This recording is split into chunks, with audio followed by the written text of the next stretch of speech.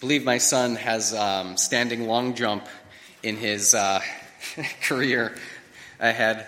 We'll see how he does with that. He was getting pretty good distance off the top step here, so we'll have to talk about that after church. It is so great to see many of you here this morning. It's great to see the Reimer family back from your epic journey out to the East Coast. And from what we hear and have seen pictures of, the wedding went very well and the weather was beautiful. And we wish, obviously, we could have been there. But we're very happy for the Reimer family and, of course, for Paul and for Lindsay. And we want to wish God's blessing on them as well. I invite you to bow with me now, once more, as we prepare to hear from God's Word. Heavenly Father, this morning we are being reminded of two things, of how you reward and bless faith, and how through exercising our faith, there are many times in life and many moments that requires great courage to do so, even as we just saw in this video. And so I pray, Lord, that this morning, as we continue to be prompted and stirred and instructed on what it looks like to live out this faith boldly without fear, to obey your word above the word of men, and to live according to your ways rather than how we may feel on a particular day. Lord, all of these things are paramount to living the Christian life. And so I pray, Lord, that you would work in each one of our hearts to that end. And now, Lord, I pray that you would grant me the courage to speak this word clearly and boldly as you have laid it upon my heart. In Jesus' name I pray. Amen.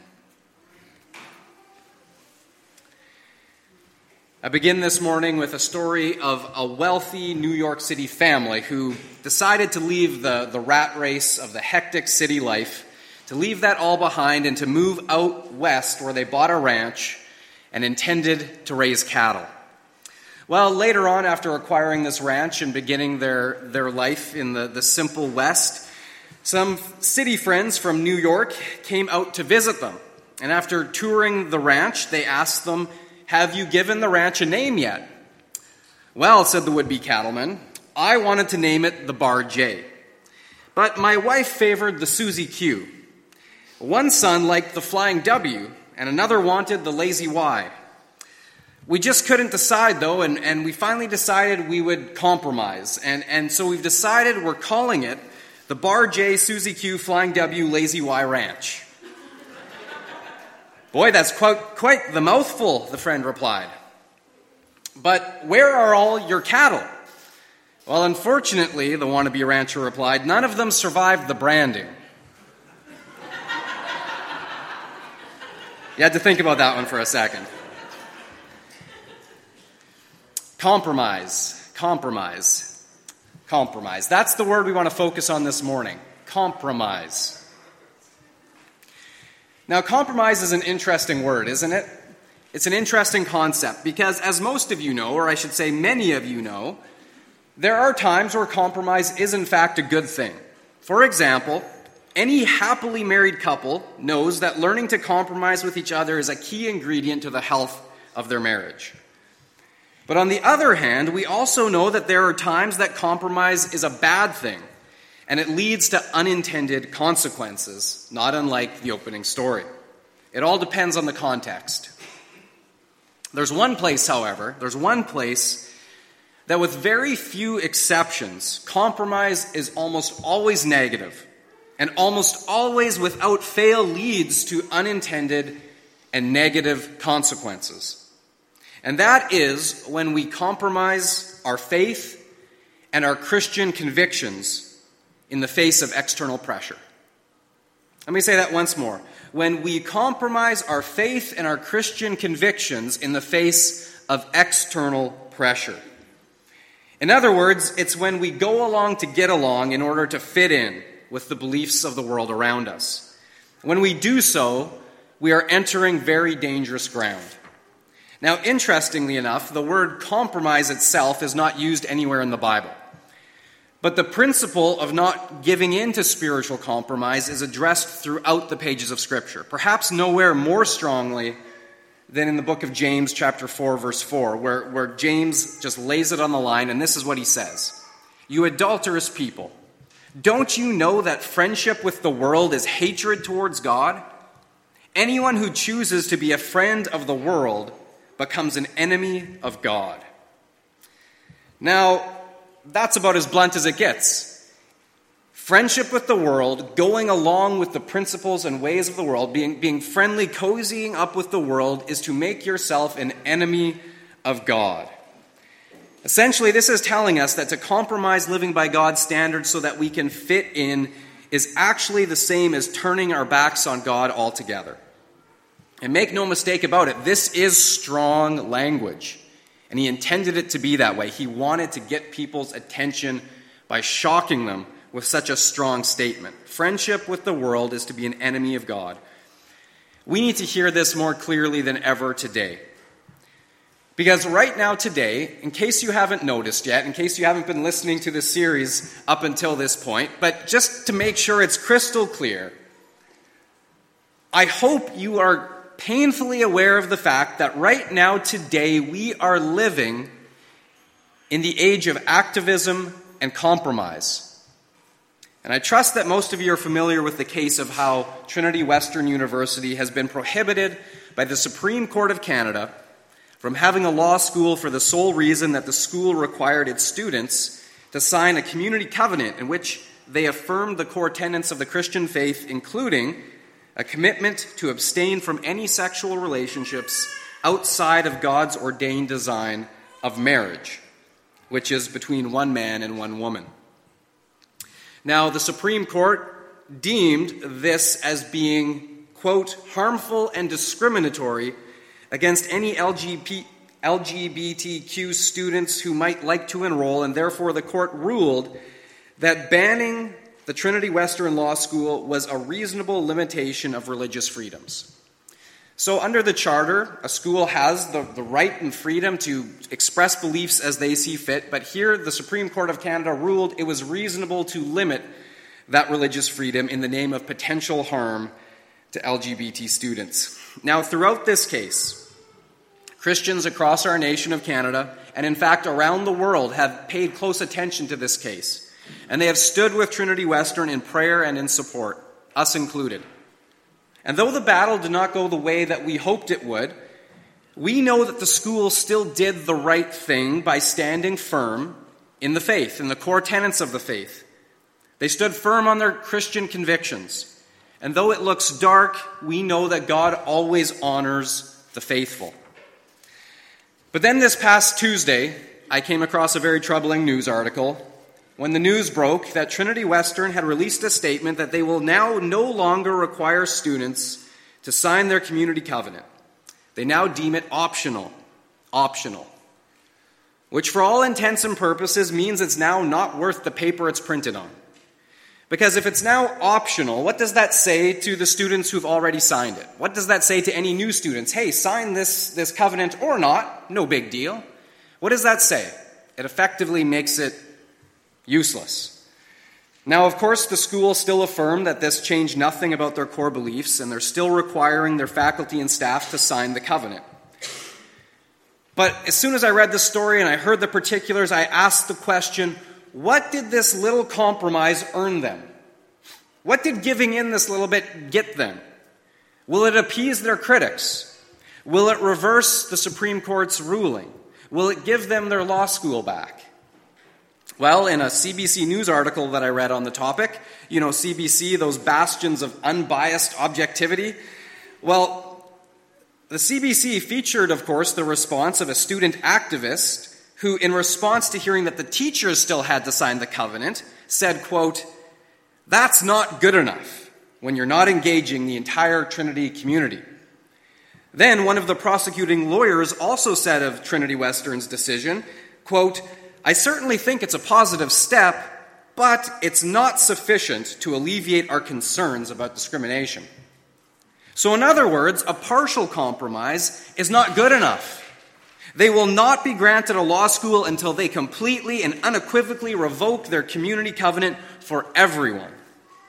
And even then, I suspect that likely won't be enough. See, my friends, the lie of Satan is always the same. It's always the same.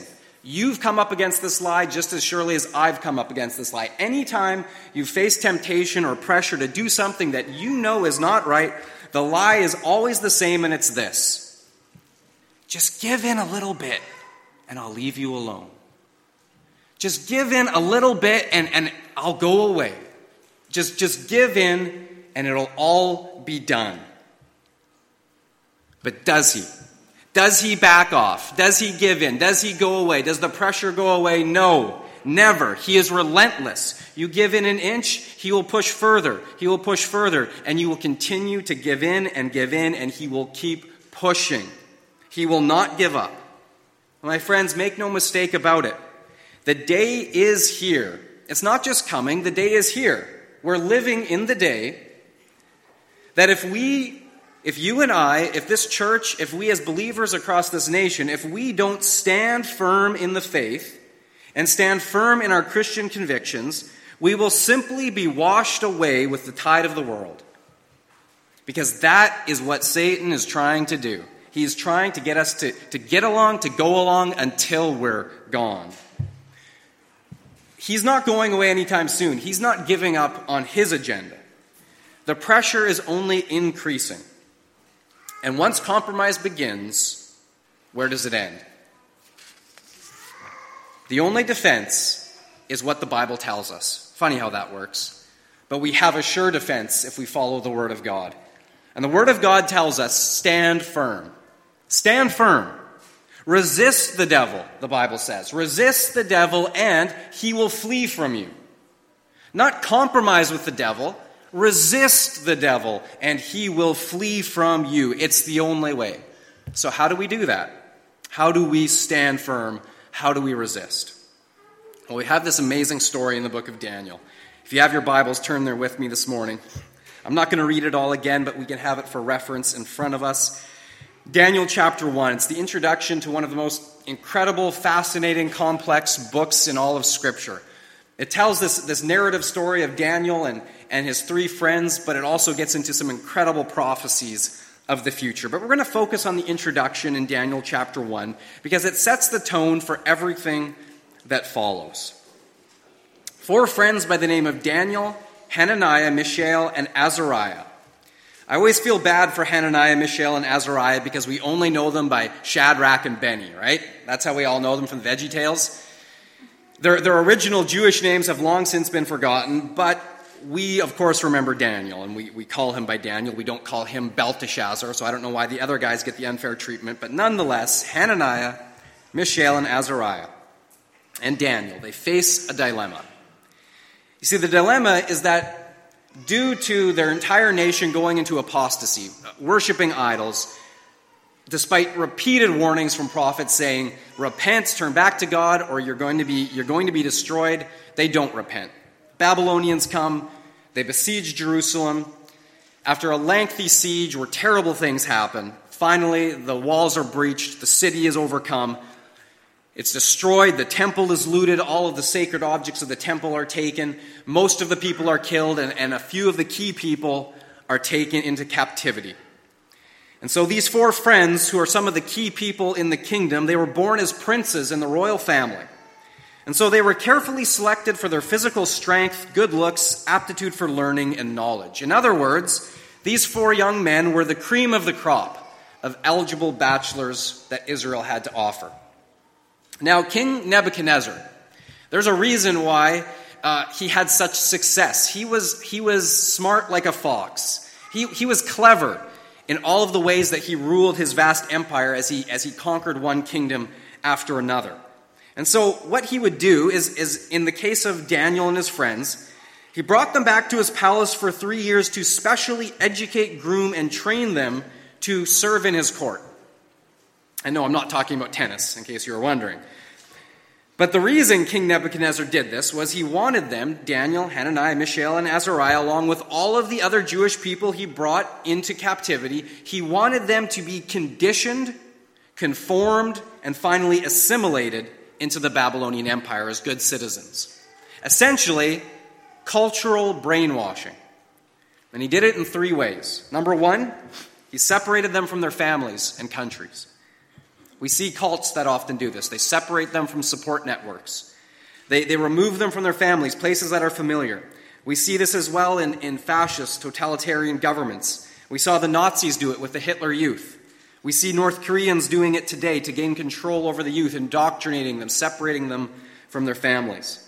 They become their family and their support network. We see it happening in gangs as well, where disenfranchised youth, they don't have any ties to home. The gang takes them in. We're your family now. That's the first way he did it, separation from their families. Number 2, and this is very important, number 2, he changed their names. He changed their names. Why did he do that? Why would he change their spoken identities? He did it to make them forget their heritage and their God. Forget about where you came from. You're a new person now.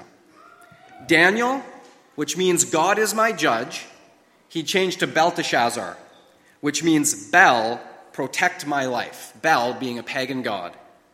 So from the God Yahweh, the true God of heaven, now Bel, a pagan god, is associated with his name. Hananiah, which means the Lord shows grace, became Shadrach, command of Aku. Aku, again, a pagan god. Mishael means who is what God is. And Meshach, listen to this one, who is what Aku is. So close. Who is what God is, who is what Aku is. And Azariah, which means the Lord helps, became Abednego, servant of Nebu. Nebu, of course, another pagan god. So here we see spoken identities tied to Yahweh, tied to the true God of heaven, become tied to pagan gods. So he changed their spoken identities, breaking off ties to their past and their heritage of faith. And the third and final way that he sought to culturally brainwash them to the ways of Babylon was by immersing them in the ways and teaching of Babylon. So he sent them to a school where not the Hebrew scriptures were taught, but astrology, enchantment, worldly philosophies, teachings about their pagan gods, and these things were daily force-fed to them over and over and over and over. And even if they didn't like it, it just kept coming. And so now here they are in this pagan land, and the first test comes. The first test these 4 friends faced was not one that we would necessarily expect. It wasn't something drastic like being forced to bow down and worship a pagan idol or to renounce the God of Israel. All of those tests would come later. It started out simply and innocently. Just eat some food from the king's table. That's it. Just eat some food. It would have been the best food possible, so why not eat it? Why not? Does anyone know? What would defile them? It says Daniel purposed to not defile himself. Well, the reason was the food would not have been kosher. You see, God gave the Jewish people a dietary standard to follow. The main reason was to remind them that they were a holy nation, set apart from the other pagan nations around them. And so for them to eat food from the king's table, no matter how good it was or how innocent it seemed, would have defiled them. And Daniel chapter 1 verse 8 makes that clear. But Daniel resolved not to defile himself with the royal food and wine. And he asked the chief official for permission not to defile himself in this way. And so here we see right from the very start, Daniel resolves. Another translation says he purposed in his heart not to defile himself. He purposed in his heart, he resolved not to compromise right from the beginning. He would not give in to the cultural brainwashing of Babylon, even in this seemingly small thing. And we see the same thing going on in our world all around us. Cultural brainwashing is happening right now today. And it happens in 3 steps. Number 1 is conditioning. Conditioning. Through mass media, movies, the internet, schools, government policy, activism, CBC News, you name it. Worldly philosophies are subtly and overtly being taught to us and our kids. And yes, it usually starts small. But step by step by step, we are conditioned. We are conditioned. The first step is we just get used to it. Yeah, we don't like it, but we just get used to it. Then secondly, we finally, we accept it. Okay, this is fine. And then finally, once we've accepted it, then we promote it. Yes, this is good. Let me give you an example of that. Consider this.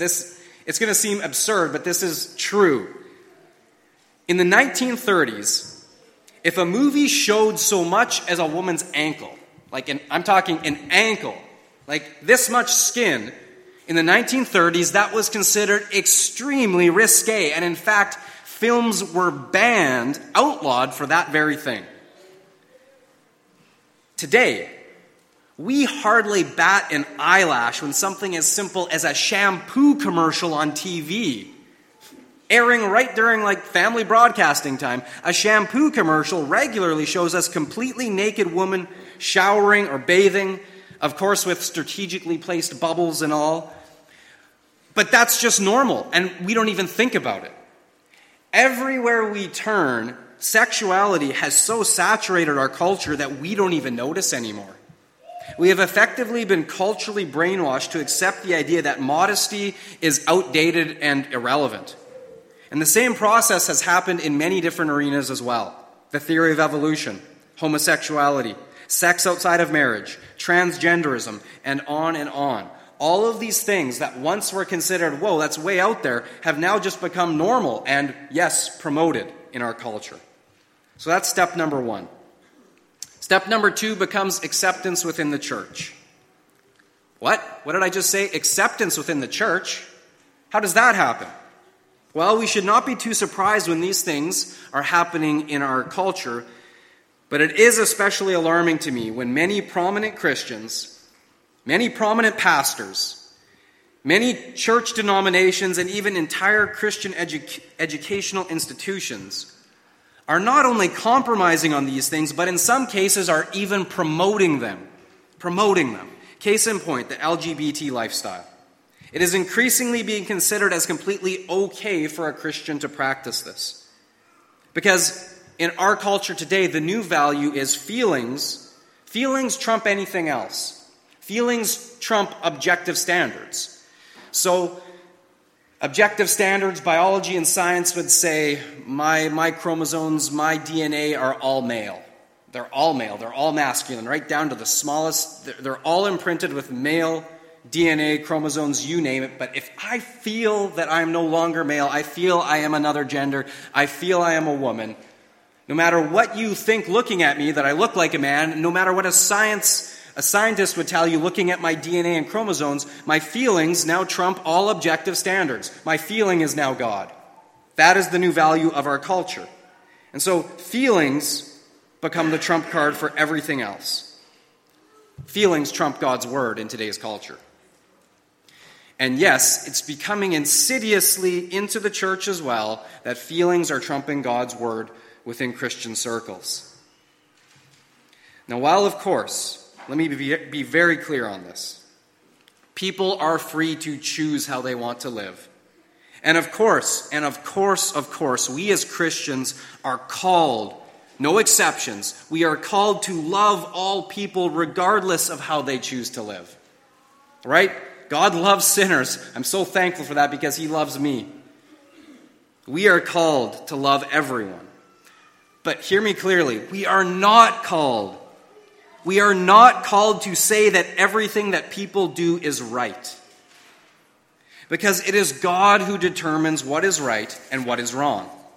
And last time I checked, my Bible still says that all sexuality that is done outside of God's ordained design for it, all of it, all sexual immorality, including adultery, which is sleeping with someone else's spouse, including fornication, which is having sex outside of marriage, and including homosexuality, which is sleeping with someone of the same gender, all of it is still sin. Period. And so if God says that something is sinful, who am I and who is anyone else to say that it's otherwise, no matter how we might feel about it? God's word is the standard. Not my feelings, not your feelings, and I'm sorry if that hurts your feelings, but it's the truth, and we need to hear it today. We need to hear this truth because the world around us is telling us the exact opposite. And now the third step of this cultural brainwashing today, it's happening in the church, and if we try to stand firm against it, the club is always used through the word tolerance. You're not tolerant if you don't go along with what we're telling you. Well, tolerance, by definition, is this.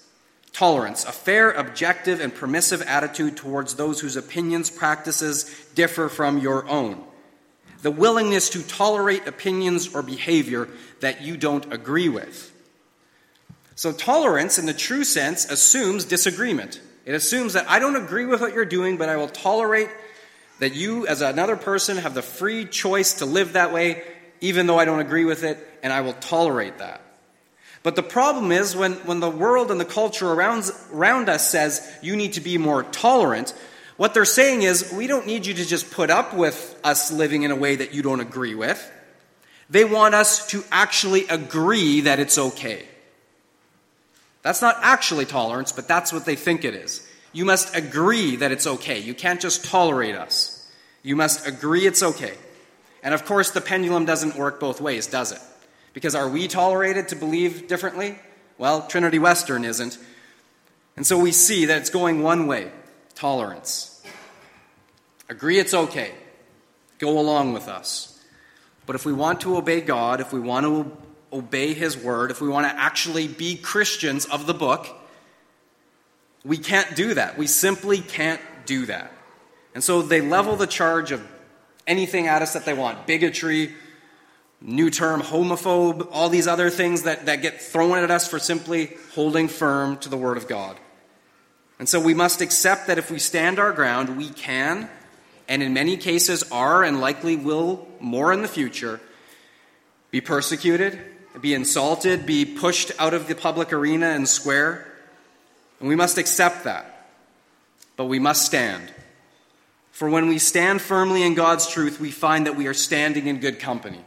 We find ourselves standing with courageous men like Daniel, Shadrach, Meshach, and Abednego. And let me say today that inaction is not an option. Inaction is not an option. It actually is. Inaction is an option, and many of us are choosing it. But let me just say that it's a double-edged sword, because by inaction, it is our action. By doing nothing, we are doing something.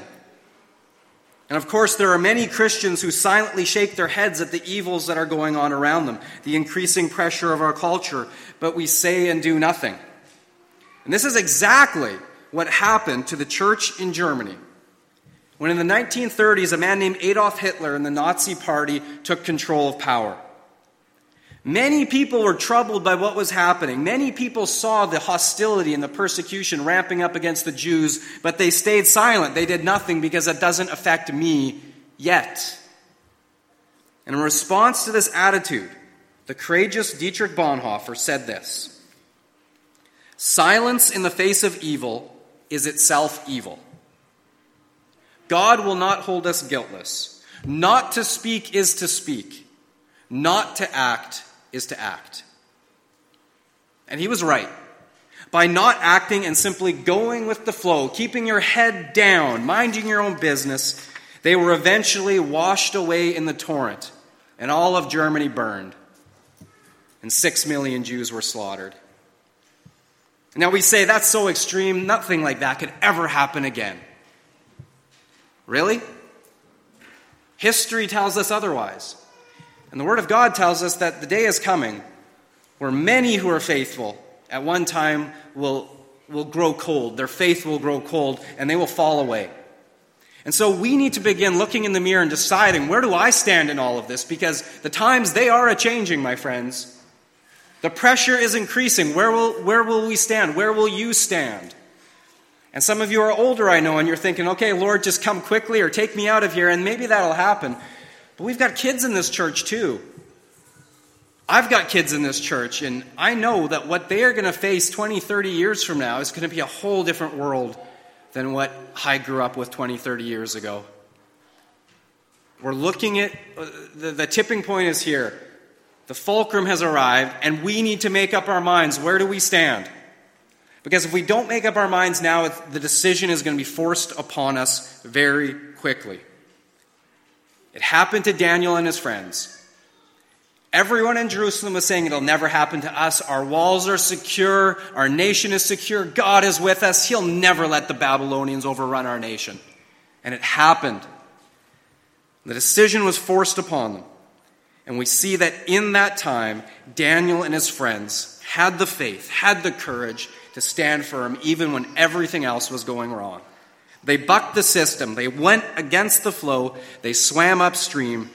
There's a saying, any old dead fish can float downstream, but it takes a live one to go upstream. And in this we see that even small decisions are important. Daniel's decision was made as a young man, probably in his late teens. So just imagine for a moment that you're Daniel and company. You're in a foreign land. Your future depends on pleasing your captors. And your parents aren't around to see what you do or don't do. On top of that, all it is the best food in the world. The food of kings. Steak, shrimp, lobster, ham, deliciously unkosher ham and bacon. Can't forget the bacon. Remember, these boys had never had it before, right? No pork for the good Jews. But here it is in front of them, spread out. Best chefs in the world, and it's buffet, all you can eat. And all the Mennonites here are going, oh man, I'm getting hungry. Hold on, we're almost done. Right, so here's this spread in front of them. How do you turn that down? Especially when you consider that the alternative was veggies and water. Veggies and water? Instead of a buffet, a smorgasbord? On top of that, all the other Jews were eating it. Make no mistake, everyone else was compromising, including their king. 2 Kings 25 tells us that the captive king Jehoiakim of Judah regularly ate at King Nebuchadnezzar's table without objection. So here we see that if everyone else is eating it, everyone else is compromising, including their own king, why should these 4 boys be any different? It's only the smallest of compromises. No one would even know, right? This is the second classic lie of Satan that, again, you have heard as well as I many times in your life. No one's watching. Have you heard that one before? No one will know. No one else is watching. It's just one time, and it's just such a small thing. Such a small thing. No one's watching. Satan whispers that lie billions of times a day, I'm sure. No one's watching. But God sees everything, doesn't he? God sees it all. God sees right down into the pit of our heart. And he even knows the false motives that lurk deep within. He sees it all. He knows it all. Nothing is hidden from God. And Daniel and his friends face a test, a crucible. Would they remember God when everything else had gone wrong? Would they remember that God still saw them, that God still cared if they were obedient or not? Even in a pagan land, even when it seemed everyone else had turned against God, would they care that God still cared? Would they remember who was really in charge of their lives? Would they choose to please God rather than men? And I can only imagine how they wrestled with this. But Daniel finally makes up his mind. And God gives him the wisdom to not just say we're digging in our heels and saying no. Remember, Jesus said, be wise as serpents. And I believe Daniel was as wise as a serpent when he proposes this test. Verses 12 and 13. Please test your servants for 10 days, a trial run. Give us nothing but veggies to eat and water to drink. Then compare our appearance to that of the other young men who eat the royal food. A test, 10 days, a trial run. But still, talk about gutsy. Because remember, Daniel is captive in a foreign land, and if his supervisor was afraid of his head getting chopped off, how much less the captive slaves? Their heads could be lobbed off without any provocation. But Daniel had the courage to propose this test. And incredibly, God gives the supervisor favor towards them. And he says, okay, a trial run, 10 days, but no more. And the results? Verse 15, after 10 days, they looked healthier and better than all the others. Verse 17, God gave them knowledge and skill in all learning and wisdom. Verse 20, the king found them 10 times better than all the other wise men, magicians, and enchanters in his whole kingdom. In verse 21, Daniel continued there until the first year of King Cyrus. That is a span of 5 kings, multiple empires. Daniel lived through every last one of them. Now, eating or not eating the food from the king's table, such a small thing, at least to me, seems so small. But let me ask you, do you suppose that Shadrach, Meshach, and Abednego would have had the courage to refuse to bow down to the bronze statue later on if they had already compromised with the food at the beginning? Would they have then been able to face the heat of the fiery furnace if they had not been able to stand the heat of the kitchen? Likewise, would Daniel have still opened his window and prayed towards Jerusalem for all to see, knowing he would be tossed to the lions for doing so, if he had already compromised with something far, far smaller? I don't think so. Even the smallest compromises of faith can have massive consequences. There's a story, a true story, that on the summit of a hill in one of the western states of America, there's this courthouse strategically situated so that the raindrops falling on one side of its roof run off into the Lake Erie drainage basin, and from there run through the St. Lawrence Seaway and into the Atlantic Ocean. A long journey. But the drops that land on the other side of the courthouse roof, they drain west and south until they reach the Ohio and Mississippi rivers and end up in the Gulf of Mexico. Another long journey in the entirely different direction. And so here we see that on the peak of this courthouse roof, the faintest breath of wind blowing a raindrop one way or the other can determine its destination by a span of 3,000 miles. And in the same way, it's often a single action or inaction that can determine a person's destiny for a lifetime and into eternity. And you see, God blessed Daniel and his friends because of their courageous obedience to not compromise, even in a hostile land, pressuring them from every direction to do so. And the same holds true for us today. How many of you are willing to take a stand and speak the truth of God when called upon? How many of you? How many of you are willing to stand and say that things are sin when God says they're sin? How many of you are willing to not compromise even when it seems that everyone else is doing it? To obey God even when it looks like to do so will mean rejection and even persecution? How many? By the grace of God, I am. And I pray that you are as well. Because this is and will increasingly be the challenge that we face in a country and culture that is increasingly rejecting God and his standards.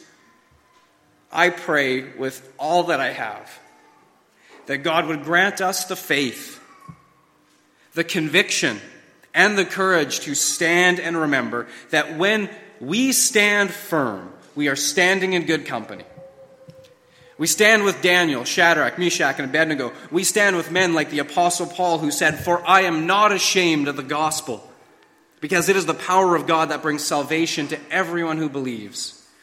And finally, we stand with the Lord Jesus Christ himself, who said, "In this world you will have trouble, but take heart, for I have overcome the world." Let's pray. Heavenly Father, you have placed us, each one of us, in our exact circumstances, in our exact families, in this exact point of history, in this exact nation, in this exact town, in this exact church where we're sitting right now. You, in your sovereign purpose and design, have placed each one of us here for a reason. And Lord, there's so many times where I've wondered, why did you put me here? Why didn't you put me somewhere in the far past or somewhere in the future? Why was I born into my family and not another? Why was I put in the nation of Canada and not some other? But yet in all of this, Lord, it's your design. You have ordained each life, and you have given each one of us a purpose and a calling. And Father, I pray that each one of us would recognize that the primary purpose and calling you have is for each one of us to place faith in you and live out that faith according to your word, exactly where you've put us. We don't need to go a long ways away. We don't need to go to China or around the world to do it. Your purpose is for us to live this faith out courageously, boldly, clearly, with passion and conviction right here, right now, today, in our families, in our workplaces, in our relationships, wherever you have put us, it's for a reason. And so, Lord, as we stand firm in your word, we recognize that circumstances around us in our culture and our world are changing rapidly. We see that the enemy, he's pushing. He's pushing towards his end game. But Lord, we also want to acknowledge so clearly today that your word assures us that no matter what the enemy does, you have a way forward for your children. And that you will bring about the ultimate victory through Jesus Christ our Savior. That you will return for your bride, the church, and we will stand forever victorious with you. And Lord, I thank you that your promise is sure that until that day, you will give us the courage, the conviction, and the faith to stand firm in this world, no matter what darkness comes against us. For greater are you who is in us than he that is in the world. And we thank you that you are in us by your Holy Spirit, that you give us the courage to stand firm even when everyone else is compromising. And so, Father, we pray that this church would stand firm in your word, that you would bless and keep us, and that you would make our light shine in this community in such a way that people would glorify you and come to faith in Jesus Christ. And Father, I pray today for anyone here today who recognizes that they've been compromising, who recognizes that they have not been standing firm. I pray, Lord, that by your Holy Spirit and through your conviction, that you would bring about a repentant heart to say, Lord, I want to stand firm in you. Help me. Help me to repent, not just in word, but in action. And to live it out, because I know, Lord, that if anyone comes to you with a sincere heart, you will bless that. You will bless that, and you will make a way forward that will be better than whatever path they were on before. And so I pray, Lord, that you would work in each one of our hearts to that end, that we would humbly come before you and recognize that it is always your way that is the best way, no matter what it looks like. Bless us, your people, Lord. We bless your name. In Jesus' name I pray. Amen.